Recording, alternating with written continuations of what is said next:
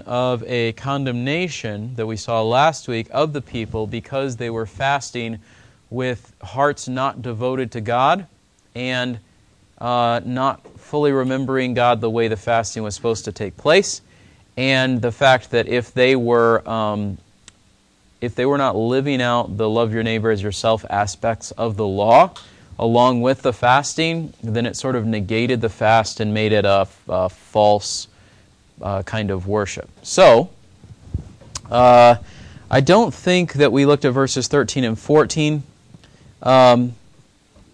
Verses 13 and 14, there's some discussion of whether that's looking back to what took place during the exile, or whether it was an anticipation of what would take place perhaps around the time of like AD 70 in the temple, so forth.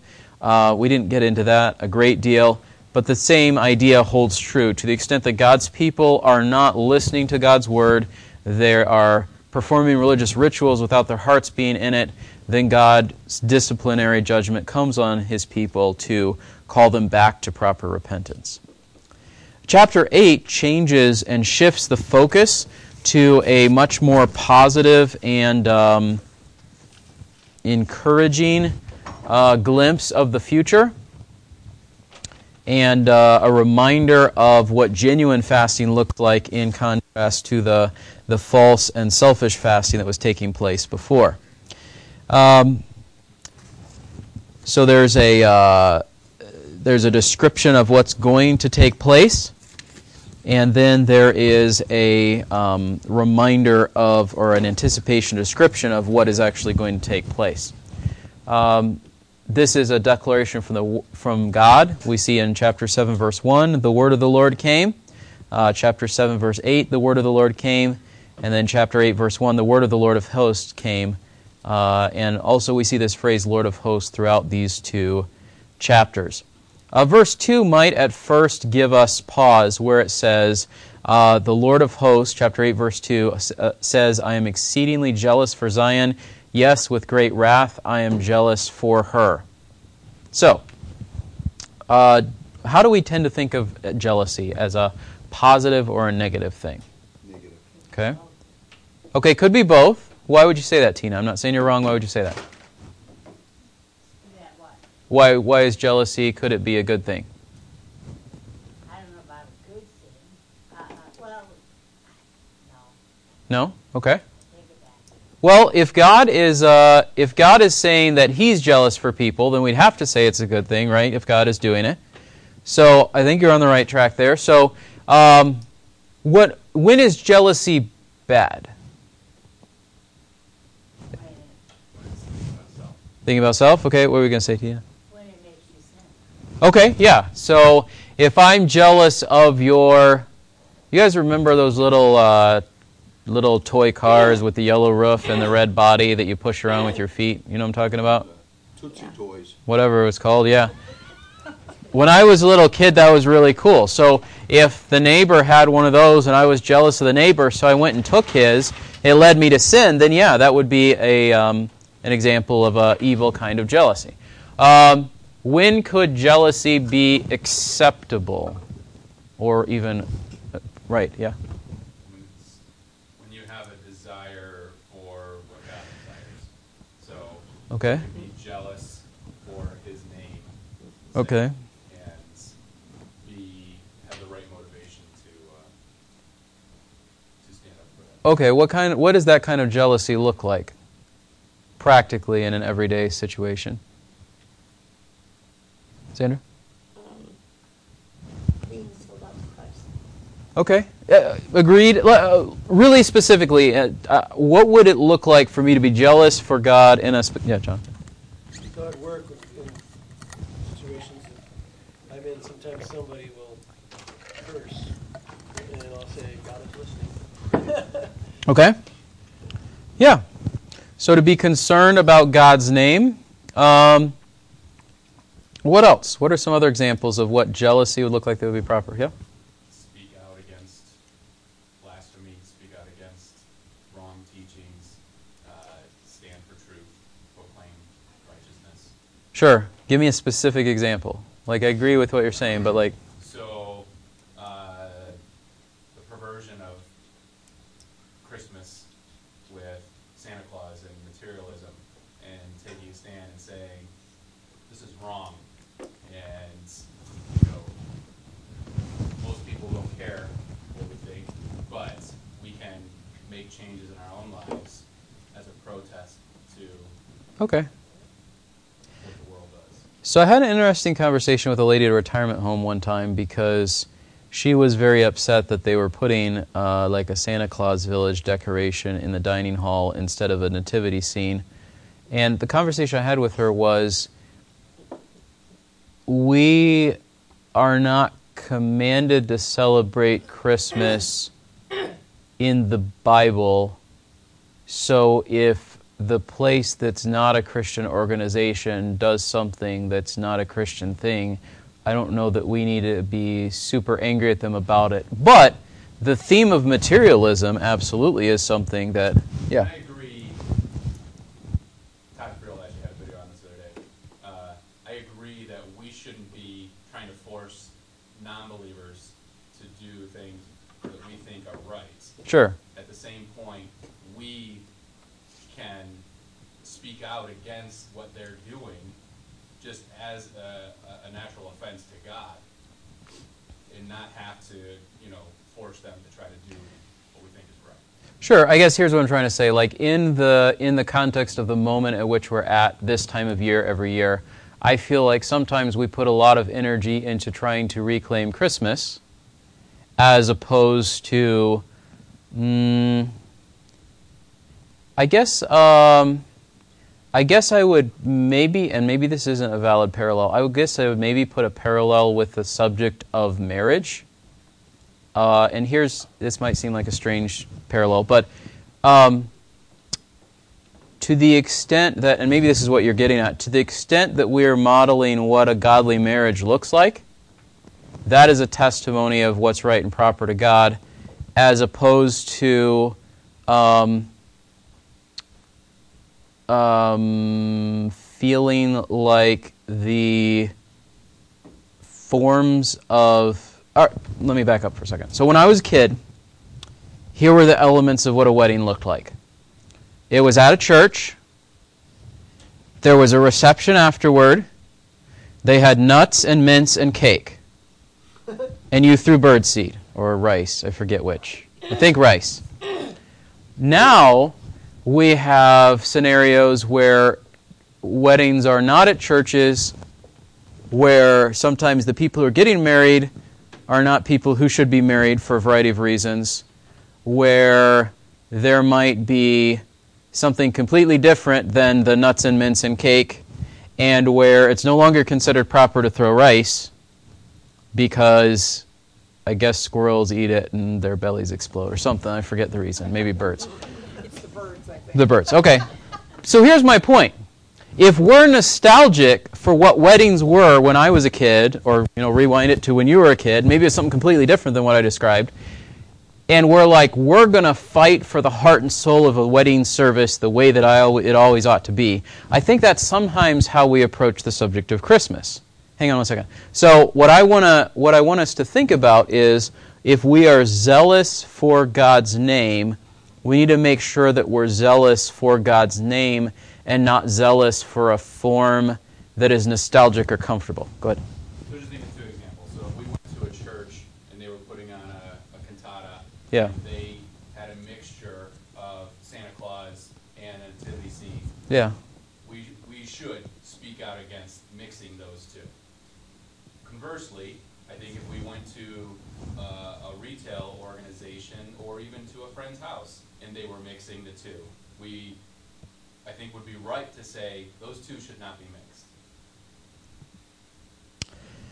Yeah, I mean, I think part of it, though, too, is do people... People that do it ignorantly, I would agree. Sure. And then my follow-up question would be, if we can do it in such a way that we're pointing that person to the truth of the gospel, instead of to again, going back to the nostalgia or the... let me throw out another parallel. We have this idea America has always been a Christian nation, and then the liberals took it over, and now it's a mess. And the reality is the heritage of the United States was mixed from the beginning. It was predominantly Judeo-Christian, but there were a fair number of people. I mean, Jefferson went and chopped up the Bible for his own ends. Benjamin Franklin was probably a deist, it's hard to say, or at least more Quaker ideas, divine spark of goodness in every being, something along those lines. And so even from the very founding of our country, it was a mixed heritage of a variety of different things. Now, again, a lot of them, probably let's say 50-50, was secular people versus people worshiping God after some fashion. And now maybe it's like 80-20 secular people versus people worshiping God after some fashion. But again, my point is to say, zeal for God's name often, if we're not careful, turns into zeal for things that we like or things that are comfortable for us or those sorts of things. So we were having a discussion about saying Merry Christmas versus Happy Holidays, right? And Braden was saying, so what's the matter with saying Happy Holidays? And so we talked about that because it's sort of it's seen as kind of like an inclusive phrase, like Happy Hanukkah, Happy Kwanzaa, Happy Merry Christmas, Happy Christmas if you're in England and France and whatever. And then maybe there's a couple of other holidays thrown in. And so the idea is we need to push back against that by saying Merry Christmas. I would agree to a certain extent that's true. But again, if somebody says to you Happy Holidays and you aggressively say Merry Christmas, and then to the extent that it's someone going to say over and over again, maybe we need to have a little bit more of a strategic view of it, of how do I point this person to the gospel through repeated conversation as opposed to using words to try to constrain them in a way that's not really going to get through to them and potentially just make them be like, this person's just being grouchy, I don't want to be around them. You know what I'm saying? So, all that to say, what is jealousy for God's name? Why can God be jealous for His people? What's true about God and His people? He's adopted them as His special people. Right, so they belong to Him, so He's jealous for them. So I think maybe a really clear example of jealousy would be if your child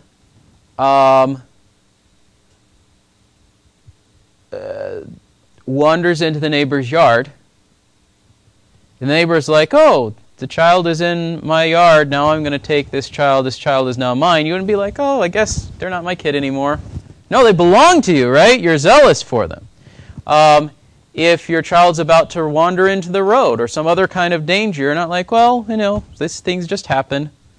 No, you're zealous about it. You're jealous for their safety. And in this context, God is jealous for His people that they would not be devoted to empty forms or pursuing idolatry again, but that they would belong to Him and know that they belong to Him and be devoted to Him because they are His people. So,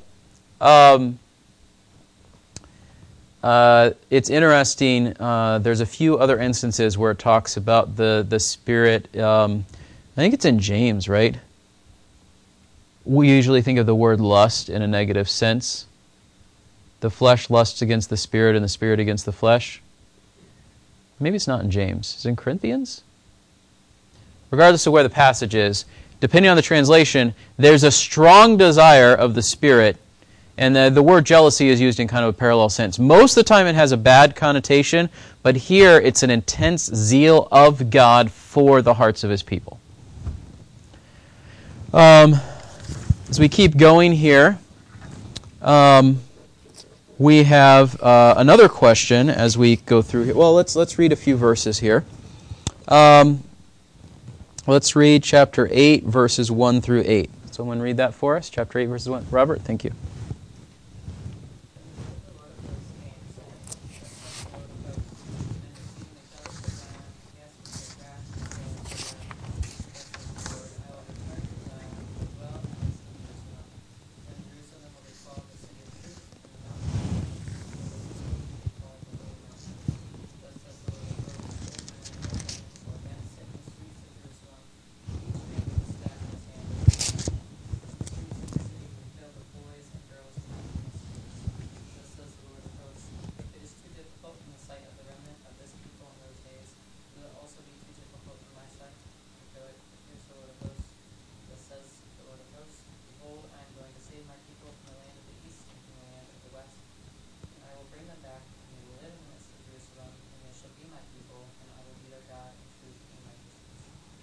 All right, so God's jealous for his people. He has great zeal on their behalf. What does verse 3 point out is going to take place? Okay. Which looks like? Okay, so the people are going to be in Jerusalem. And we might say, well, that happened in 1947. People went back to Jerusalem who were Jewish descent. Except what's lacking according to verse 3? God's not there. Is Jerusalem called the city of truth? No. Is the mountain of the Lord of the hosts called the holy mountain? I mean, we could argue that point, but not in the sense I think that verse 3 is talking about. And to be very clear, what I am not saying is the political nation of Israel has spies, so Jerusalem is not the city of truth. That's not the point that I'm talking about. There's people that are trying to spin it that way because of all the conflicts and wars that are going on and have been for the last several months.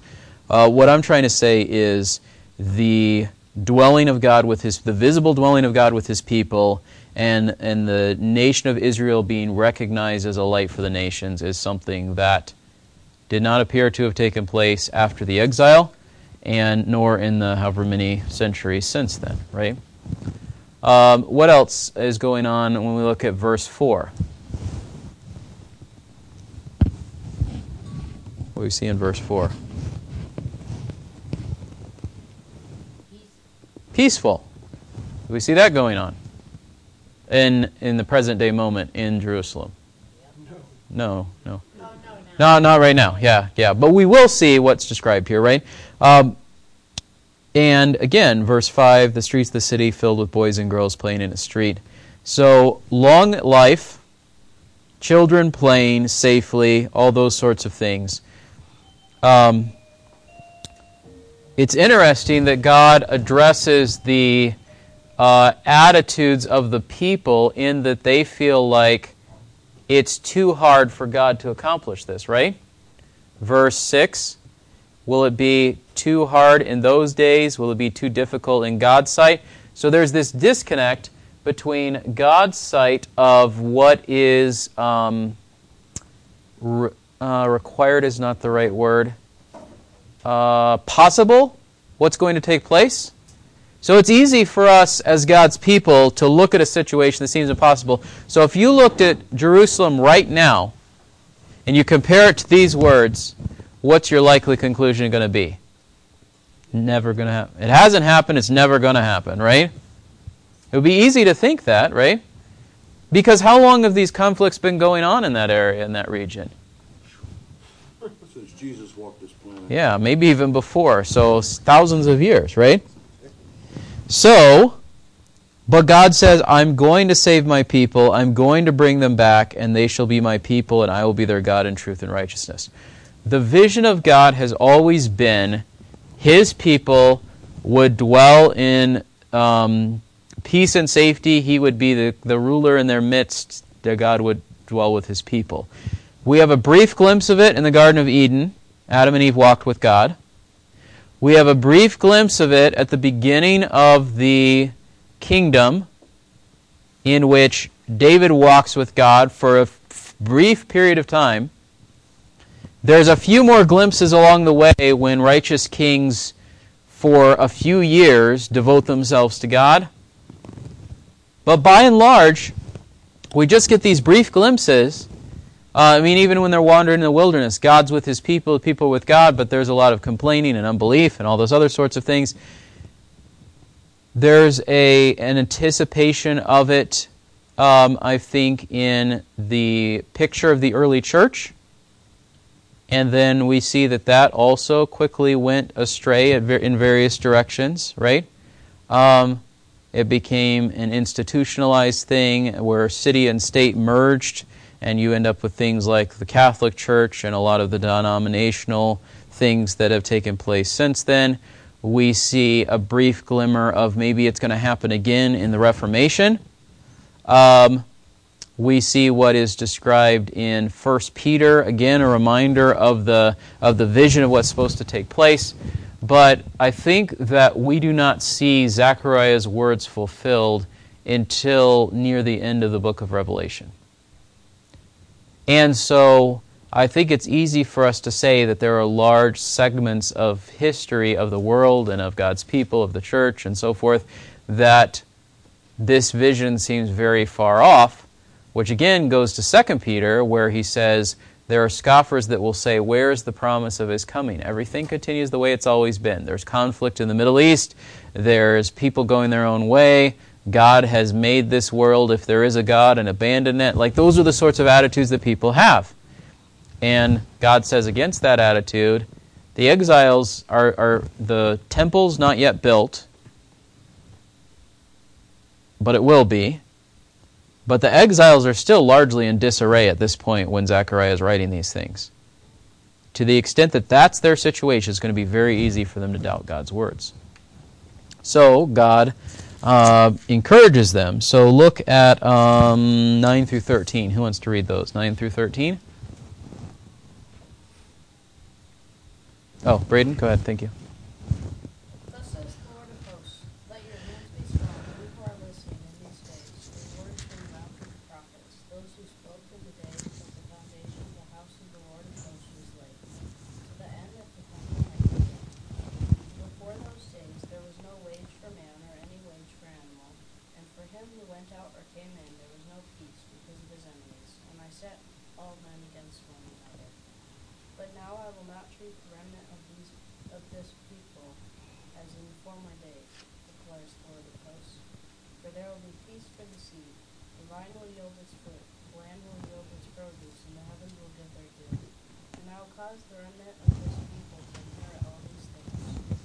They will come about, just as you were a curse among the nations, O house of Judah and house of Israel. So I will save you, that you may become a blessing. Do not fear, but be strong.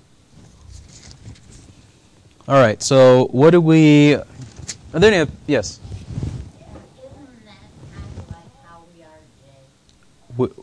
Is which? I'm sorry. Like we're waiting for the day that all that about, Okay. you know, people change. Are there parallels between God's people Israel this moment and us today? Yeah. Yep. I think the thing that we're looking forward to and the thing that they're looking forward to are perhaps, like we have obviously I think a little bit different perspective on it, but at the same time the attitude should definitely be the same, yeah? What does he encourage them with? Does it, when he says, let your hearts be, let your hands be strong, and then closes in verse 13, let your hands be strong. Does that remind you of any other passages in the Old Testament particularly?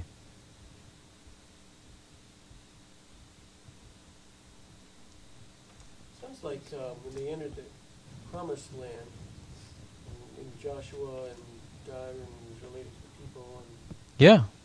I think it's meant to sound like that because I think there's supposed to be this parallel of I'm your God, I'm with you. I mean, just as they had to have God with them when they entered the land the first time, they need God with them as they're redoing things. There's sort of a renewal, a restoration, a redoing of all the work in the land that they did a long time ago, and now they've been gone, and now it's being restored. So he's saying, listen to the words of the prophets. Don't give up on the work that God is doing. I'm not going to treat the remnant as in the former days. There will be peace. Just as you were a curse, you will be a blessing. I'm going to argue that I think there's an element to which these things are conditional, and to the extent that people did or didn't actually do them, that the fulfillment of God's promise was delayed. Not that he was surprised by it, but from a human perspective it was delayed. Let's see why. Verses 14 through 17. Someone want to read those for us? Grace, thank you.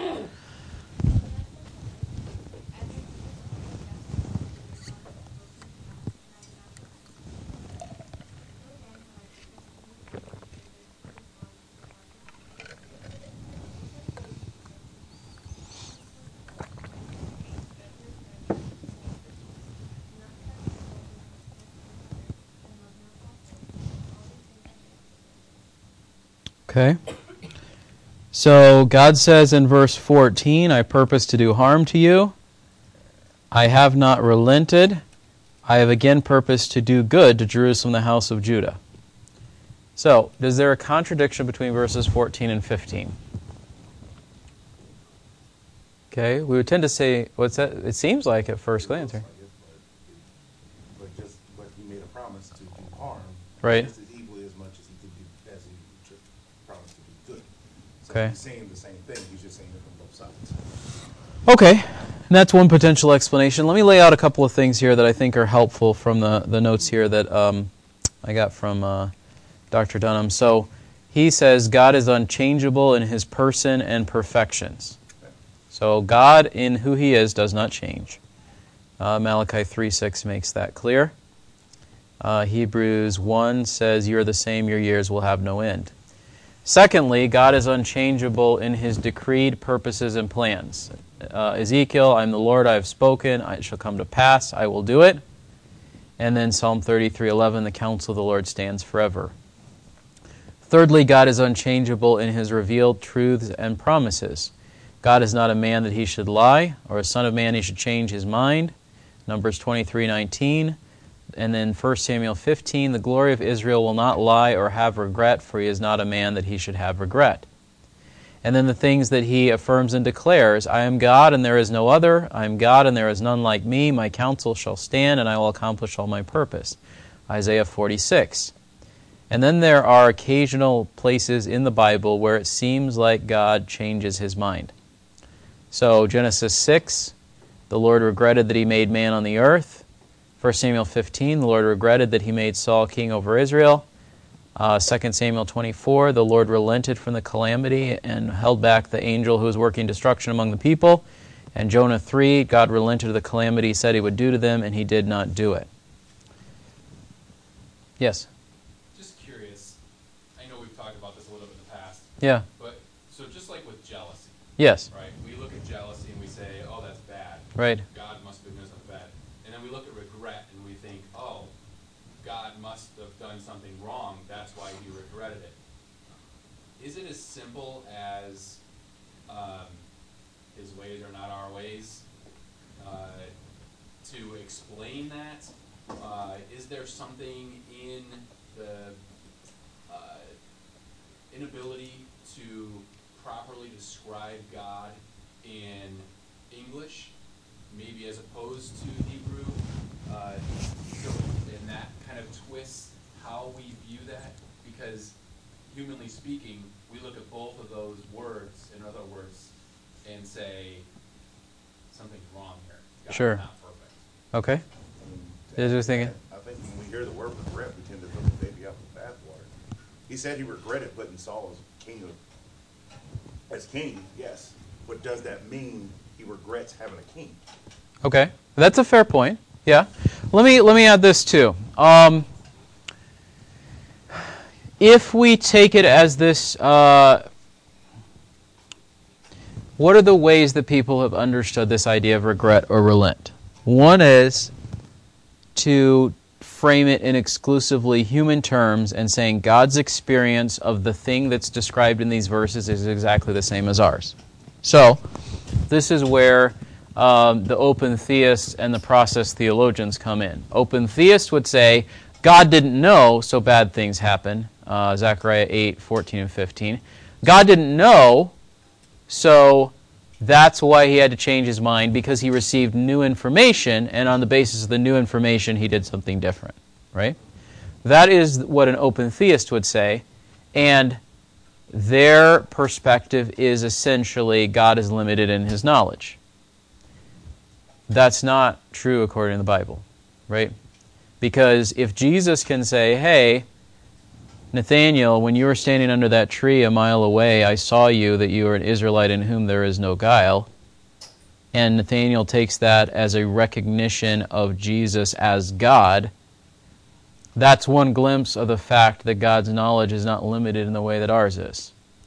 Another way of taking it is to attack not God's knowledge, but God's power. So there's a school of thought called process theology that basically says God is not above the universe, but God is a part of the universe and therefore constrained by certain boundaries of the universe. Either because he created a set of rules and bound himself by them, sort of like pagan deity kind of ideas, or because he's just a part of the creation, so he can't fully control everything that happens in it. What you thinking? I'm not saying that idea is true. I'm saying that's what an idea people have.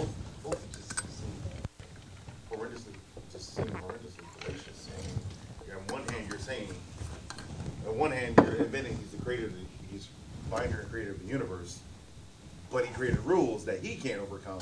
So is he God, or is he a lesser being that just happened to exist here? Yeah, and that's really the question, right? So you cannot have the God of the Bible and argue for limited knowledge, limited power. So, yes? Okay. Yeah, so let's talk about that. So if it's not a limitation of his knowledge or power, those are the reasons that we change our minds, right?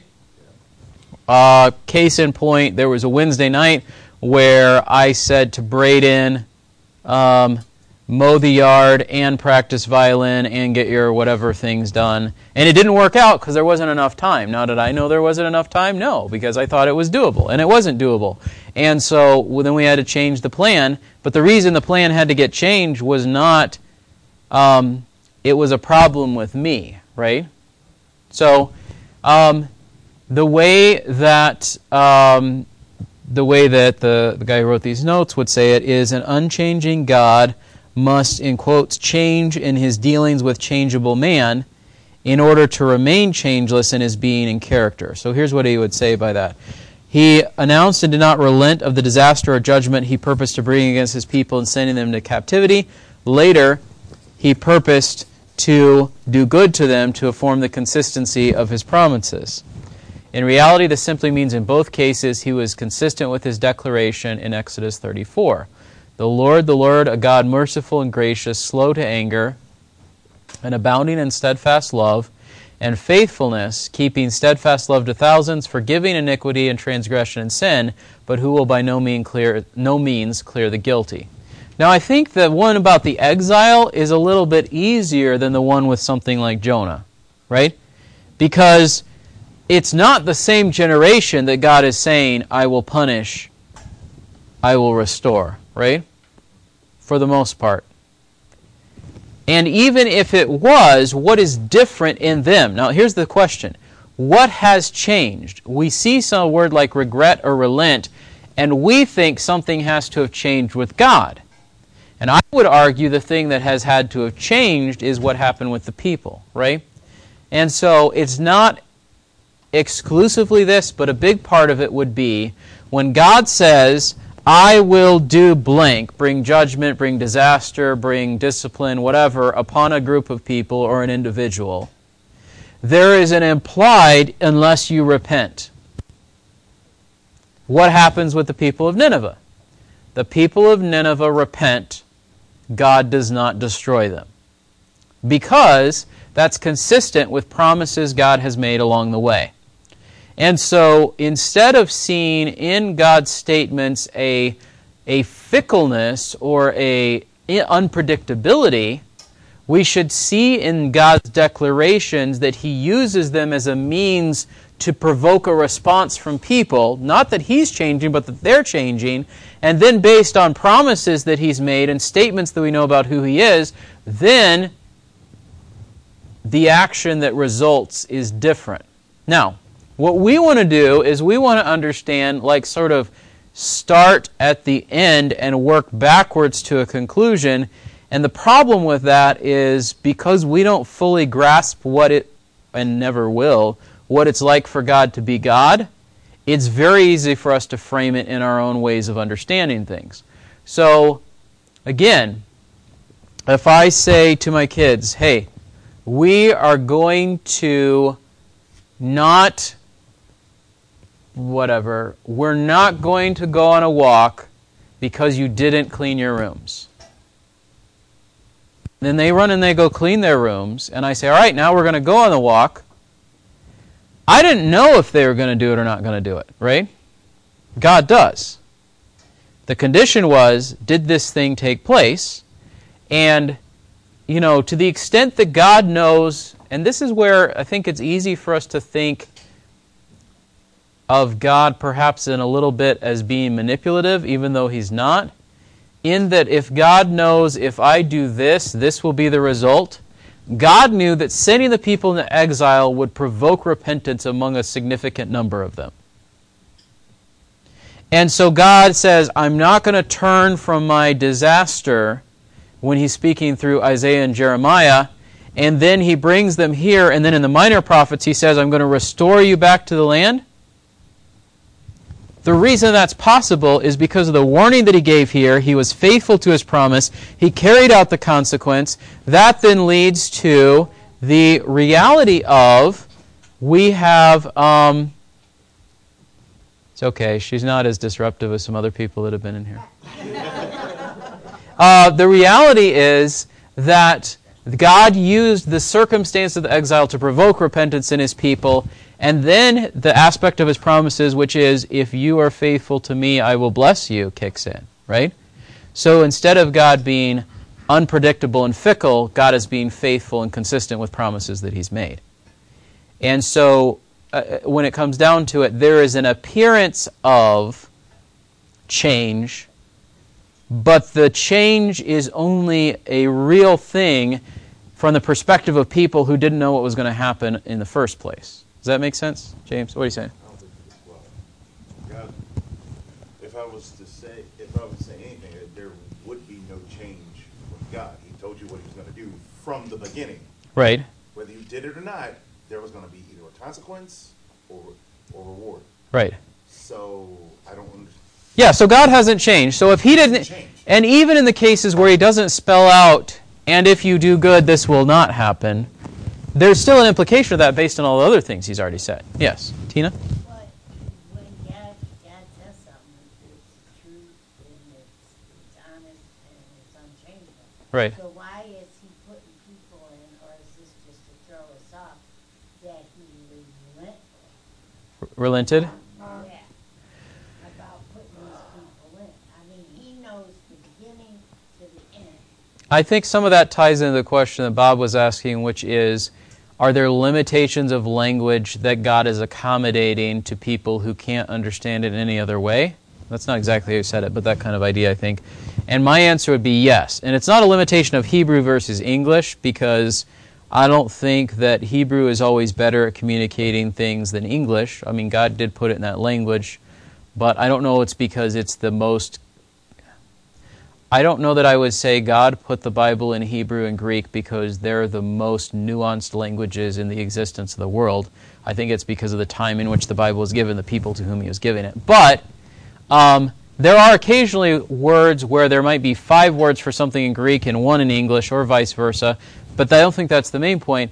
I think it's more the simple fact of if you and I are talking to a child and we say something like sunrise. I mean, even as adults we do this, right? When we say sunrise, we know, if we've ever studied science, that the sun doesn't actually rise. It doesn't go to bed and get up in the morning, right? But we still talk about it that way, right? So I think there's a degree to which God is accommodating us as children, as finite beings, as very limited in our knowledge. When He says, I relented or I regretted, He's framing in our terms the thing that took place, whereas when you come over here and look at it from His perspective, He knew exactly what was going to happen and He didn't change at all, right? And so it's not dishonest for God to say, the sun rises. It's not dishonest for God to say, as far as the east is from the west, I will, take my sins. And has no comment about whether the earth is flat or round or anything like that. There are conventions of saying things, and God is relating somewhat incomprehensible truth to people with limited knowledge and ability. So a lot more things we could say about this, but just because I want to get to the next point here, which is, what does God say to them to do? God says, these are the things which you should do. Speak the truth to one another. Judge with truth and judgment for peace. Don't devise evil in your heart. Don't love perjury or lying. It might potentially be, I'd have to look up the exact word. This might be parallel to the not bearing false witness against your neighbor. because that was typically the form of lying that God condemned them for. All these are things that I hate. So, I've purposed to do good. So what should your response be? It should be to honor me and to do good. Here's the specific ways I want you to do good. And here's my question for you. Did the people in the 400 and some years between the return from exile and the coming of Jesus listen to Zechariah's words? For the most part.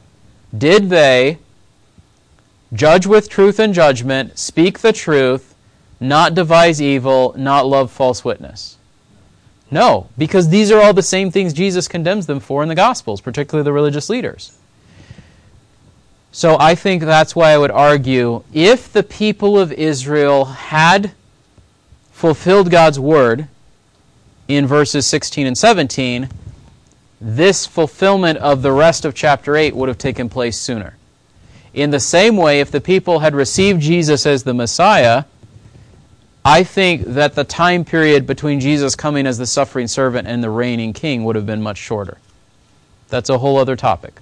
But what is the future vision he holds out? Let me just go over it really quickly as we wrap up here. We can get into it a little bit more next week. The fast of the 4th, 5th, 7th, and 10th will become joy, gladness, and cheerful feasts for the house of Judah, so love truth and peace. The fasting will be turned to feasting, is the first thing he says. Then in verse 20, it will be that people will come, even the inhabitants of many cities. They will go to one another, saying, let us go at once to entreat the favor of the Lord and seek the Lord of hosts. I will also go. So many peoples and mighty nations will come to seek the Lord of hosts in Jerusalem and to entreat the favor of the Lord. Thus says, in that day 10 men from all the nations will grasp the garment of a Jew, saying, let us go with you, for we have heard that God is with you. So there's this future vision in which God is going to restore the fortunes of his people, is going to turn their fasting into feasting, is going to put them in this place where people see that they're the one among whom God is in their midst. I would argue this is fulfilled when Jesus reigns during the millennium. We can talk more about that in future weeks. I would also just say a really brief thing, and again, we'll get more into this later. The church has not usurped or taken over these promises to the people of Israel. And that's a really important point, because there's a ton of Christian books that will say the church has taken the place of Israel.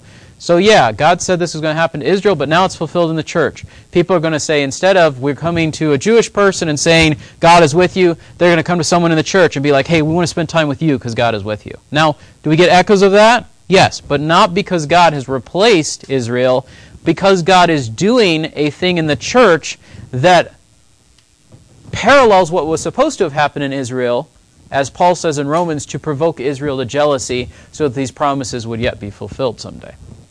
Talk more about that next week. We'll wrap up there for today. Father, we thank you for this day and for these truths.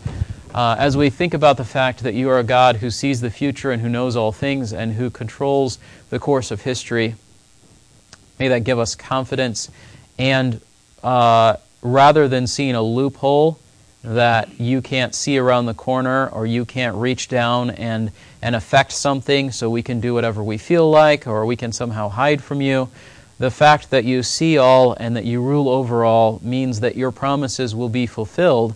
And so that should be a sober warning that we ought to follow your word, not out of slavish fear, but just out of confidence that you're a God who keeps his promises, both because of perfect knowledge and perfect power.